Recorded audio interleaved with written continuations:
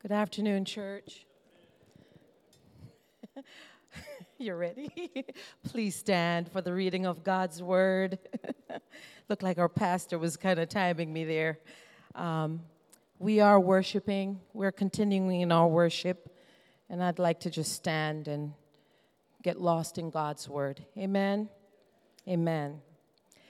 This afternoon, I'll be reading from Matthew chapter 22, verses 1 through 14.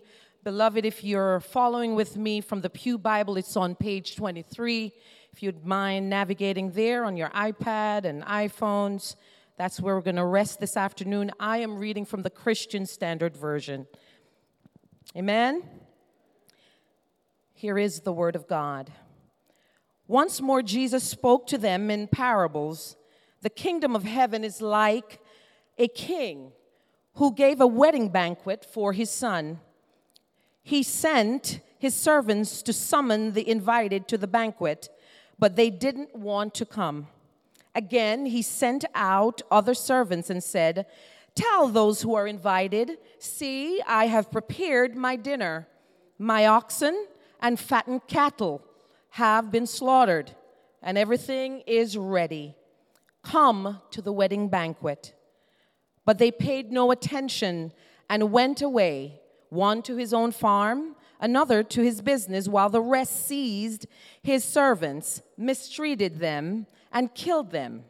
The king was enraged, and he sent out his troops, killed those murderers, and burned down their city. Then he told his servants, "The banquet is ready, but those who were invited were not worthy. Go then to where the roads exit the city and invite everyone you find to the banquet." So these servants went out on the road and gathered everyone they found, both evil and good. The wedding banquet was filled with guests. When the king came in to see the guests, he saw a man there who was not dressed for the wedding. So he said to him, "Friend, how did you get in here without wedding clothes?" The man was speechless. Then the king told the attendants, "Tie him up hand and foot and throw him in the outer darkness, where there will be no weeping or gnashing of teeth. For many are invited, but a few are chosen." This is God's word.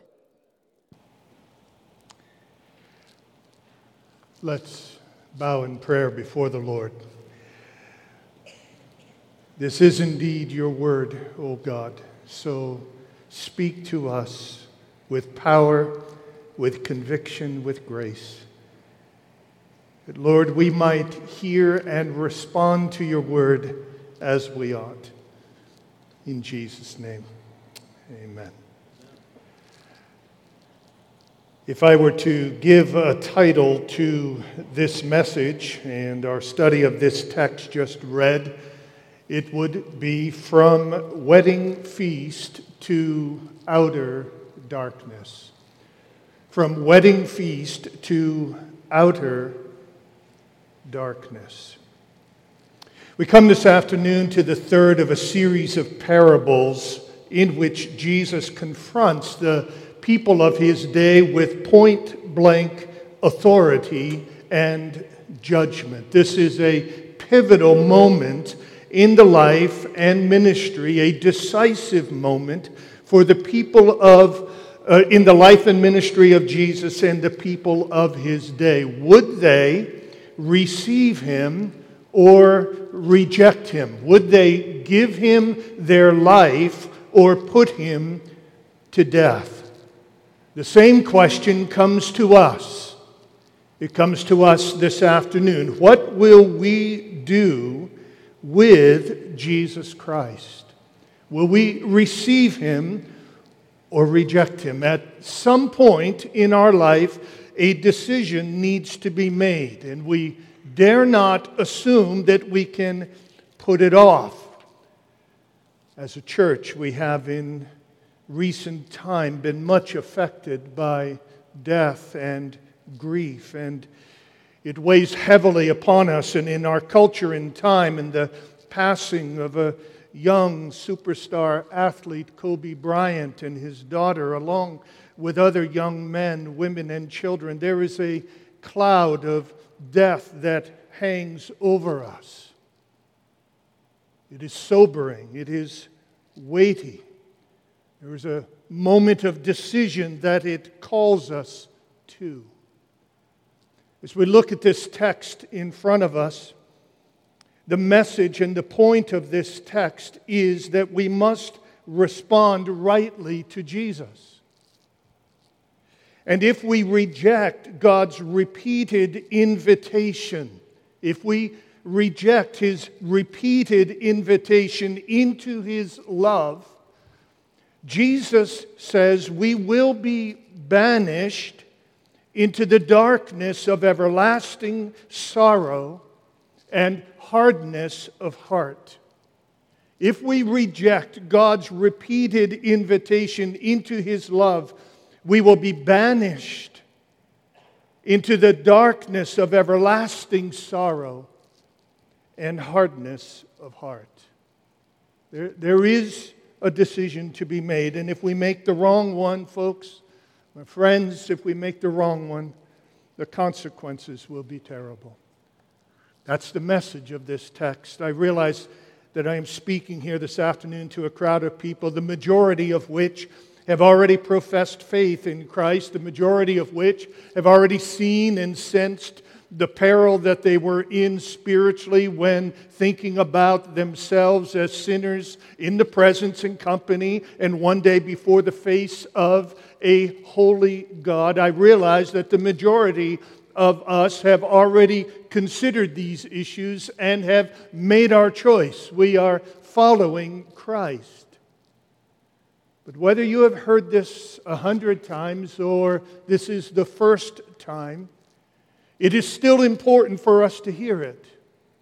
That if we reject God's repeated invitation into His love, we will be banished into the darkness of everlasting sorrow and hardness of heart. On occasion, I will stand up here and say freely and without reservation that there are certain parts of Scripture that there is no joy in preaching. There are certain parts of God's Word that one takes no pleasure in, and this is one of those texts of Scripture. As it stands, it is one of the most sobering texts that you will find in God's Word. We need to make sure that we understand it carefully and respond to it rightly. So let's do this. Let's start with the plot of this parable. This is a parable.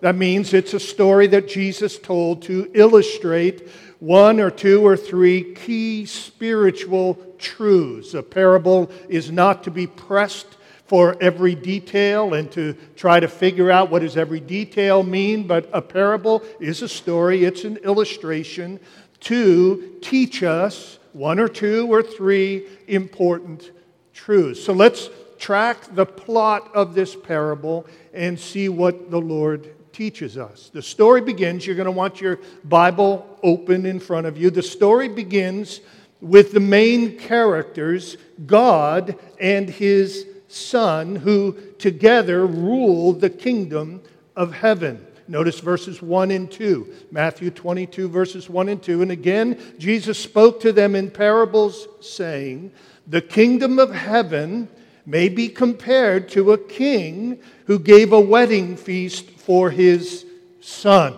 He is clearly talking here about the kingdom of heaven, and so the king of the kingdom of heaven is God, who is giving a wedding feast for His Son. This is a parable about God. This is a parable about who He is and what He is like and how we need to respond to Him as our King. Now, second, this God, the King, sends out His servants, which include all the prophets of old, then John the Baptist and his disciples, and now us, to proclaim an invitation to the Son's wedding reception. Look at verses 2 and 3. The kingdom of heaven may be compared to a king who gave a wedding feast for his son. and sent his servants to call those who were invited to the wedding feast. And so the servants go out and they proclaim this invitation only to have the invitation rejected. We read in verse 3, he sent his servants to call those who were invited, but they would not come. It is clear in the context that Jesus has in mind here, first of all, the Jewish leaders and people of his day. This is clear from what we see just before. In chapter 21, in verse 45, we read, when the chief priests and the Pharisees heard his parables, they perceived that he was speaking about them. And although they were seeking to arrest him, they feared the crowds because they held him, that is, the crowds held him to be a prophet. And so, Jesus has them in mind when he is talking about these people who were invited to this wedding feast, but who rejected the invitation. Now, when the servants return to the king, he tells them to try again. This time with descriptions of the abundant, delicious food that he has prepared. Verse 4, again he sent other servants saying, tell those who are invited, see, I have prepared my dinner. My oxen and my fat calves have been slaughtered, and everything is ready. Come to the wedding feast. The king wants the people to know that in his house of love, there are lavish joys and mercies to be had and to enjoy. He wants these people to know, he wants you to know, that if you respond rightly to his invitation, there is a luxury of grace for you to experience now and forevermore. But, look, the invited guests not only say no again, they also attack the king's servants. Look at verses 5 and 6. But they paid no attention and went off, one to his farm, another to his business, while the rest seized his servants, treated them shamefully, and killed them. Now, the offense of their actions is multi-layered here. It starts with just lame excuses, born out of complete indifference to the king of all kings. They went off, one to his farm, another to his business. They were just too busy. They just had too much on their minds, too much they wanted to do. The King of Glory has invited them to dinner, but now I've got to go plant some spinach, and I've got to go shear the sheep, and I've got to go plow some dirt. They wanted life and love on their own terms and by their own efforts. This is a profound, treasonous disrespect toward the king. They don't need the king. They don't want the king. They don't want anything to do with the king. But they don't stop there. They then turn hostile and violent, which, by the way, is the response eventually of everyone who rejects the king. At some point or other, hostility emerges. And when this happens, now that they have turned down his invitation twice, which I think, the fact that he invited them twice, I think in parable form is meant to suggest that the King of Heaven's invitation to us is not one and done. The King of Heaven invites us and then invites us again. And in the experience of our lives, it invites us over and over and over again. But when this happens and they reject his second invitation, the king's patience runs out. And he becomes indignant. And in verse 7 we read, the king was angry and he sent his troops and destroyed those murderers and burned their city. This is an act of judgment by the king, who in righteous indignation judges those who reject him. It's interesting in this text, this little phrase, and burned their city. You may look at that and say, where does that come from? What's the point of that? It probably is a divine prediction of something that was going to happen in Jerusalem just a few years later in 70 A.D. when the city was destroyed and the city was burned. And Jesus is saying, that day is coming. You reject me, and this is what's going to happen. But the king in his love is determined. He wants to have guests at his son's wedding. And so he calls for more servants and gives them instructions to invite even more people. And so we read in verse 8, then he, the king, said to his servants, the wedding feast is ready, but those invited were not worthy. Go therefore to the main roads and invite to the wedding feast as many as you find. This is now a wide open invitation. It's basically everybody's welcome. And those servants went out into the roads and gathered all whom they found, both bad and good. So the wedding hall was filled with guests. The king expands his invitation beyond the Jewish leaders and people of his day, and he issues this invitation to all they could find, wherever they could find them. One more indication, probably the 13th time out of 18 in the Gospel of Matthew, where the message comes through sometimes very clearly, sometimes very subtly, that God's invitation, God's gospel is not just for one person or one ethnicity. It is for everybody. And this time, the people come. And the reception hall is full. Which might lead us to expect that this is a happy ever after story from here on out, but it's not. There is a further sin and judgment that happened next in verses 11 through 14. But when the king came in to look at the guests, he saw there was a man who had no wedding garment. And he said to him, friend, how did you get in here without a wedding garment? And he was speechless. Then the king said to the attendants, bind him hand and foot and cast him into the outer darkness. In that place there will be weeping and gnashing of teeth. For many are called, but few are chosen. Friends, it's not enough to accept the invitation. You have to wear the right clothes. You have to wear the right clothes. It's a little unclear what exactly these right wedding garments are.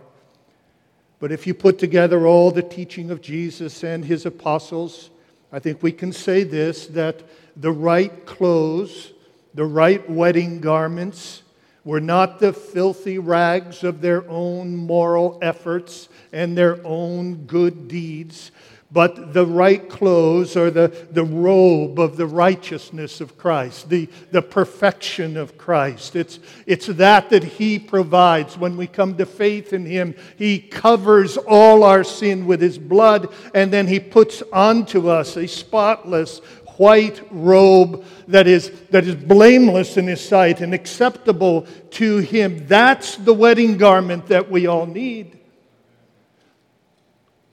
It's not enough just to be invited. It's not enough just to show up in church. It's not enough just to claim faith in Jesus. One must be sure that he or she is wearing the right garments, that he is wearing the righteousness of Christ.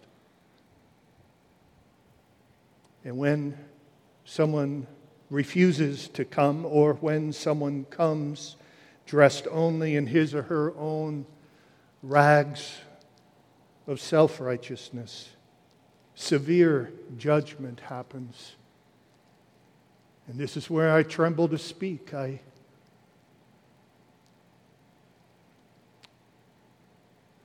tremble to speak. Then the king said to the attendants, bind him hand and foot and cast him into the outer darkness. In that place there will be weeping and gnashing of teeth. And so essentially ends our story. If we, like the Jewish people and leaders of old, if we reject God's repeated invitation into His love, we will be banished into the darkness of everlasting sorrow and hardness of heart. That's what that last verse is talking about. If we reject the invitation of God into His love, into His grace, or if we come wearing nothing but our own rags, then we will be bound and cast into outer darkness. You hear this and you say, no, that's not the Jesus I want to believe in. Say, no, that's the part of Christianity that I can't take. It's this idea that God is just and holy and He punishes sin.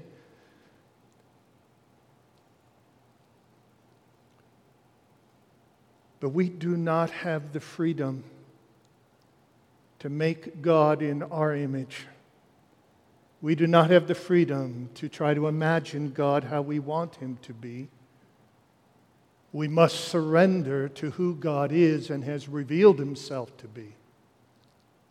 And He has revealed Himself as a holy judge who will call every single human being to account for his or her life. That's who He is. He's a just God. He's a holy God. And as such, He must punish sin. He must deal with sin as it deserves. You say, well, that must be something that's been added to Christianity. That must be something that came out of the medieval age. That must be something that came out of primitive background. No, this came from Jesus. This week I went back in my Bible. I read from Matthew 1 all the way through to the end to count up how many times Jesus preaches judgment and wrath and punishment for sin. And in 28 chapters, there are at least 35 times. In chapter 3, it says, He will gather up the chaff of human wickedness and burn it in unquenchable fire. In chapter 5, He says that anger and name-calling are liable to hellfire. He says it is better to lose your eye or your hands or your feet than to commit sins that lead to hell in chapter 5 and 18. He says that we will be judged by the standard we use to judge others in chapter 7 in verse 1. He says that the way is wide that leads to destruction. Chapter 7, he says that we are all like trees, and if we do not bear good fruit, we will be cut down and thrown into the fire. Chapter 7, he says that even if we prophesy and do miracles but are workers of lawlessness, He will say He never knew us and will banish us from His presence. Chapter 7, he says that if we are foolish people who build our lives on the sand of our own ideas and agendas and not on the rock of His word, when the storm of judgment comes, great will be the fall of our lives. Chapter 7, he says that those who do not believe will be thrown into outer darkness, into that place where there is weeping and gnashing of teeth. Chapter 8, he says that judgment will be less tolerable. That is, it'll be more intolerable for those who have heard much truth and rejected it. He says that if we deny Him, He will deny us and turn us away. He says that if we try to keep our life, we are going to lose that life on that day. He says that judgment will include the destruction, the unending ruin of both soul and body. He says that if we do not forgive others, He will not forgive us, either in this age or in the age to come. He says that there will be a complete review of every single word we have ever spoken, and we will give an account for them all and be judged accordingly. Chapter 12. He says that at the end of the age, He will send His angels to gather all lawbreakers and throw them into a fiery furnace where there will be weeping and gnashing of teeth. Chapter 13. He says that again in chapter 13. He says in chapter 16 that if we try to preserve our souls, we will forfeit them. He says in chapter 16 that we will be judged for all the things we have done. He says in chapter 18 that it is better to be bound and drowned than to face the judgment owed for causing others to sin. He says in chapter 18 that we have a debt of sin that is so incalculable it cannot be measured, but we will not get out of Judgment Day prison until we've paid the last penny. He says that He will be like a heavy stone on that day, crushing those who reject His truth. Chapter 21. He says that sinners will be bound in hand and foot and thrown into outer darkness. He says that great tribulation is coming. Chapter 24. He says that when He returns, the sun will be darkened, the moon will be snuffed, the stars will be felled, the powers of heaven will be shaken, and all the earth shall mourn. Chapter 24. And He says to those in chapter 25 who do not feed the hungry and visit the sick or the imprisoned or welcome the stranger, He will say, "Depart from me, you cursed ones, into the place prepared for Satan and his demons, into eternal punishment."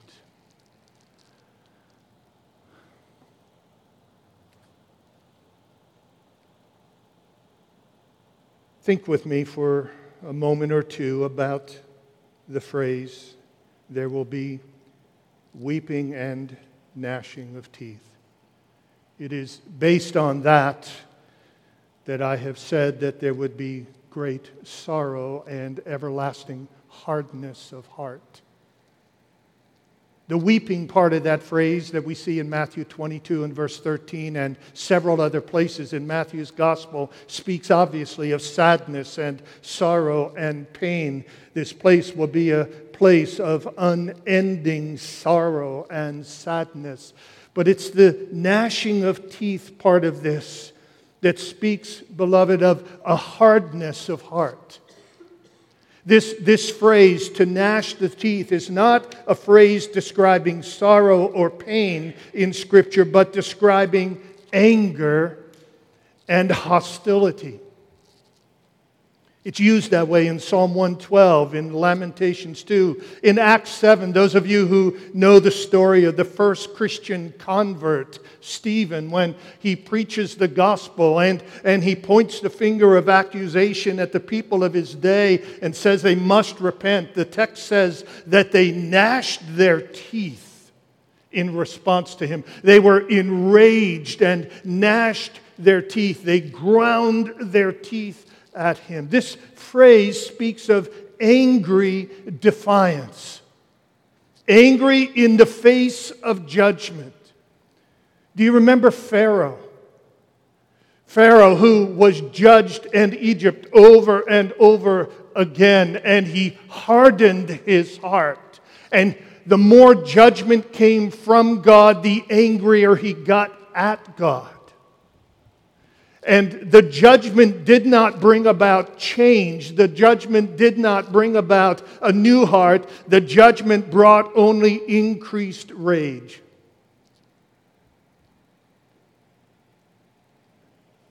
We read in the book of Revelation when God pours out 7 bowls of wrath on human beings. This is the response in Revelation 16 and verse 11. Looking into the future is a season of tremendous suffering and sorrow and wrath and judgment comes over the earth. The prediction is that the people will gnaw their tongues in anguish and curse the God of heaven for their pain and sorrows, and they will not repent of their deeds. What this means, and this is one of the most sobering truths that I can conceive of. What this means is that those who reject Christ here and now will reject Christ hereafter and forever. Having made their choice in this life, they will harden themselves forever in a state of opposition to God, which is one reason I believe why Jesus says in Matthew 25, these will go away into eternal punishment. People who stand before God on Judgment Day in the full realization of their doom are not going to be saying so much, please, Lord, no. They're going to be saying, Lord, how dare you? How dare you? They're like a rebellious teenager who may be saddened by discipline he or she receives, but usually or very often are more angered than saddened. Because discipline and pain and suffering and judgment don't change the heart in those that refuse the truth. In those that refuse the truth, these just produce hardness. And so the eternal punishment is, in that sense, going to be self-inflicted.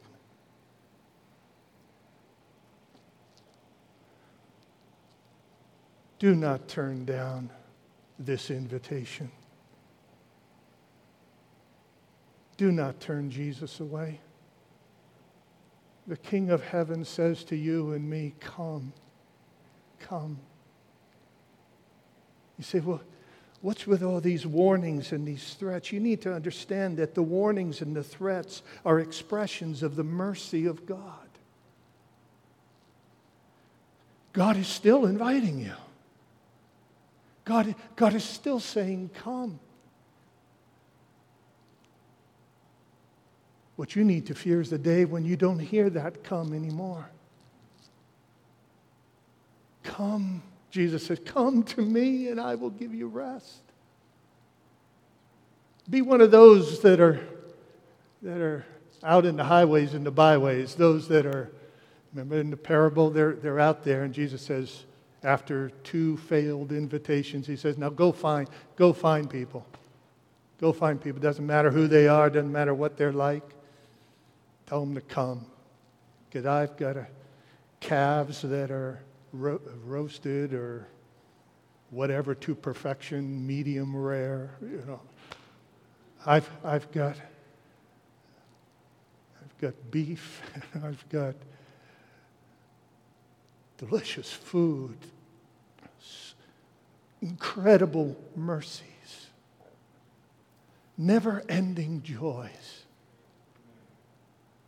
Come. Come.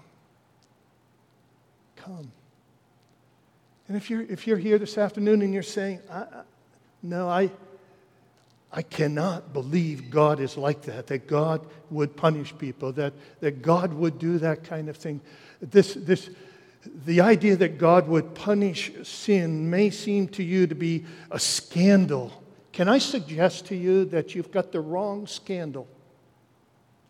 The scandal is not that God punishes sin. That makes sense. A just king must punish wrong, or he ceases to be just. You know what the scandal is? That God forgives sin. That's the hard part to understand. How is it that a just God can offer mercy and forgiveness to guilty people? That's the mystery. Because if he offers mercy to the guilty, well, just think about it when that type of thing happens in our world. When people we think are guilty go free, what happens to us? We know there's a scandal that's happened. Well, God is saying the guilty can go free. You can come and you say, well, how does a just God offer mercy to the guilty without violating his justice? That's the issue. That is the big question. The big issue, the big obstacle of the Christian faith is not God punishes sin. The big challenge and scandal of the Christian faith is God forgives sin. And you've got to find out, how does he do that in a just way? You want to know the answer? Many of you do. Many of you already know the answer, but I'll tell you.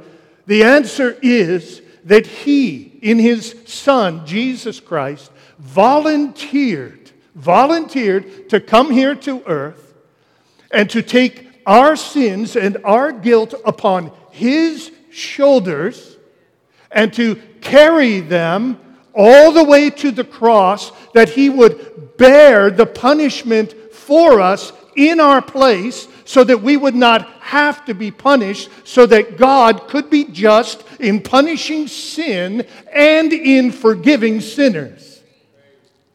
That's the Christian gospel. And that's the point Jesus is getting at. Remember here, yes, this is a sober warning. This is a terrifying warning to those who stubbornly reject Him. But the point of this warning is to let us know there's still time. And remember, just a few days later, Jesus is carrying that cross up Calvary. And He, in that act of crucifixion, in that voluntary surrender of His life, the pouring out of His blood for us, as the wrath of God was coming down to consume us, Jesus stepped in the way. And He absorbed it into His own person, into His own body, into His own spirit on the cross, so that you and I would never have to face that. In reality, Jesus experienced the equivalent of eternal, infinite suffering on the cross. Weeping, grief. My God, why have you forsaken me? Why did He say that? He said that so that you and I wouldn't have to say that. He was forsaken that we might be accepted. He was rejected that we might be received. He was treated as guilty so that we could be treated as innocent. That's the gospel. So if you're not a believer, don't stumble over the justice part of this. It's only right that God should punish sin. He wouldn't be a very good person if He didn't.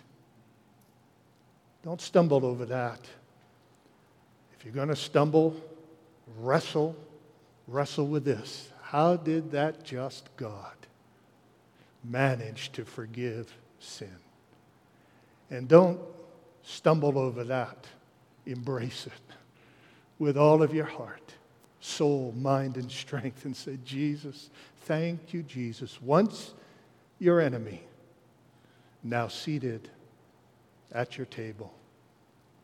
Once your enemy, now seated at your table. Thank you, Jesus. If you're a believer, this parable tells us why we must proclaim the gospel. This parable tells us why we're doing the Proclaim series in our community groups. We are equipping and training so that we know how to share this message with others. We are the servants of the King, whose job it is to go out in the highways and the byways and invite people into the wedding supper of the Lamb. And so may we this week, fellow believers, give ourselves to this holy, serious, and wonderful task. Let's make sure this week to tell other people that the King of justice is a King of mercy. And if you're not a Christian, if you've never believed, right now is the right time to believe. You know you're a sinner. I don't have to tell you that. If you don't think you're a sinner, you haven't looked in the mirror recently. You know you're a sinner. I know I'm a sinner. I know I deserve God's judgment and wrath. I know I don't deserve heaven. You know that. Admit it. Acknowledge it. Own it. Confess it. And then go to Jesus and say, Jesus, I'm a sinner, but you're not. I'm guilty, but you took that guilt on yourself. I believe. Save me, Lord Jesus. Save me, Lord Jesus. And you know what? He will. Right here, right now, right where you sit. Let's bow our heads.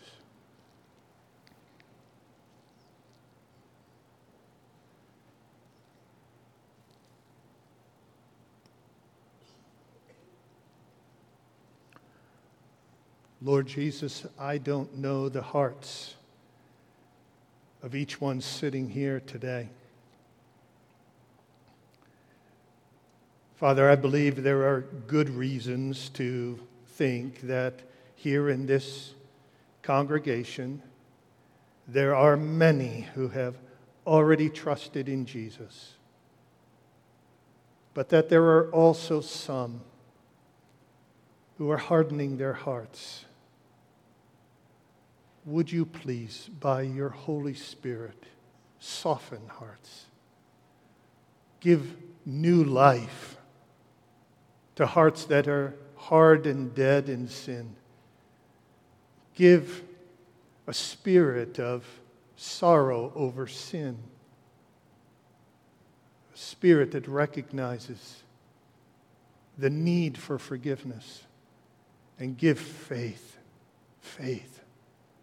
that each one will lift their eyes and their hearts to the cross and they will see Jesus to be beautiful and wonderful and glorious and good. And will recognize that he died for them and rose again and is the King's Son even now. Oh Lord, bring to faith those whose hearts have been hardened. And Father, we will sing and celebrate the joy of our salvation throughout our lives and throughout eternity. To you be glory, to you be praise. Come and save. In Jesus' name, amen.